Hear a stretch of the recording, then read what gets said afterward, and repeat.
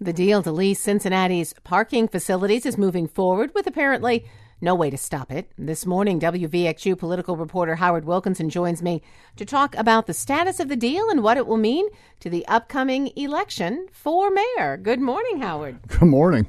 So remind us what happened last week that allowed the deal to be signed. Well, there was a lot that happened last week. Number one, the 1st District Court of Appeals refused to issue a stay on their ruling that ordinances passed by emergency clause were not subject to referendum. So the city manager, Milton Dohoney, saw that as a green light to sign the agreement, and he did almost immediately. Now, there was some resistance from the Port Authority, which is going to actually run the operation and lease it out to private companies. They wanted some assurances that they wouldn't get their budget or their money cut from the city. But they signed the agreement as well. So it's all signed, sealed, delivered, and apparently ready to go. Now, it seems like there always is just one more appeal. Can it be appealed to the Supreme Court? What could happen? Yes, the plaintiffs in the case, the opponents of the parking lease agreement, can and will go to the Ohio Supreme Court and ask them to take up the case. The Ohio Supreme Court does not have to do that. They can refuse to hear it.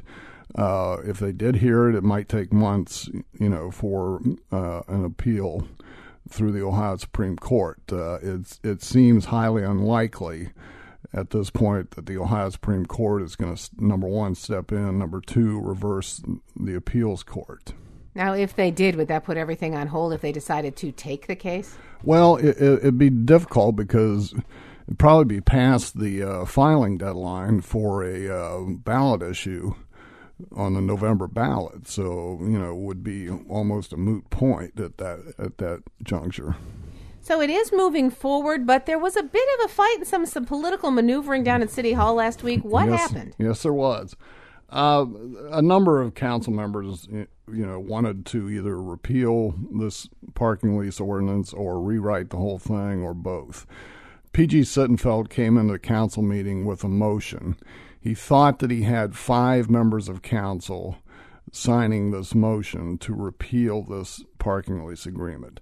So he started raising some parliamentary questions. Mayor Mark Mallory, who presides over council meetings, kept ruling him out of order. And then he asked Mallory if we could have a roll call vote under a fairly obscure rule of council to overturn the chairman's decision. And there was a whole lot of hubbub that went on and little side conferences. And about 20 minutes later, they took the roll call vote.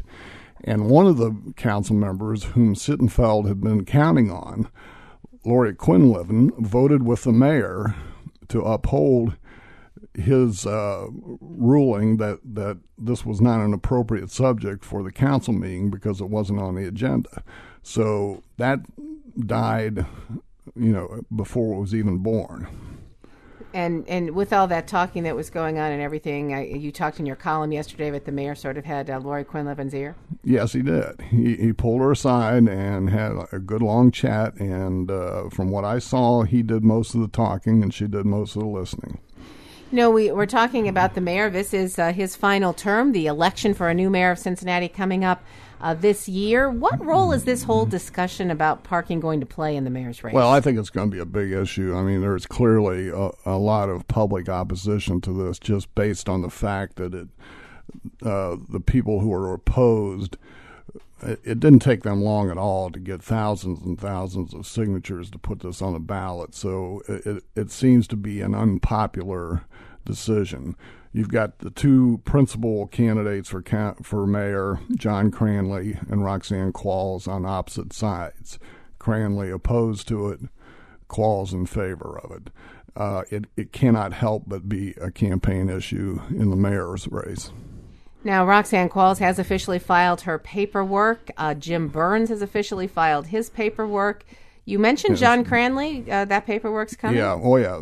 He's filing, and Thursday at 4 p.m. is the final deadline for mayoral candidates to file. There will probably be 4, possibly 5 candidates on the September ballot, primary ballot. Top 2 vote getters in that election then go on to face each other in the fall. You have to think that Qualls and Cranley, given their history and given their popular support in the past, are going to be those 2 candidates. But that will mean a primary. It will mean a primary. It'll mean a cost for the city. And what does that cost? Well, approximately $400,000. Now, the city's budgeted for this, but it is an expense that the county will take, and then they will bill the city for it. Howard, thank you so much. Thank you. Howard Wilkinson is WVXU political reporter. He joins me each Monday morning, and you can read his column and blog at WVXU.org. It's 8:40.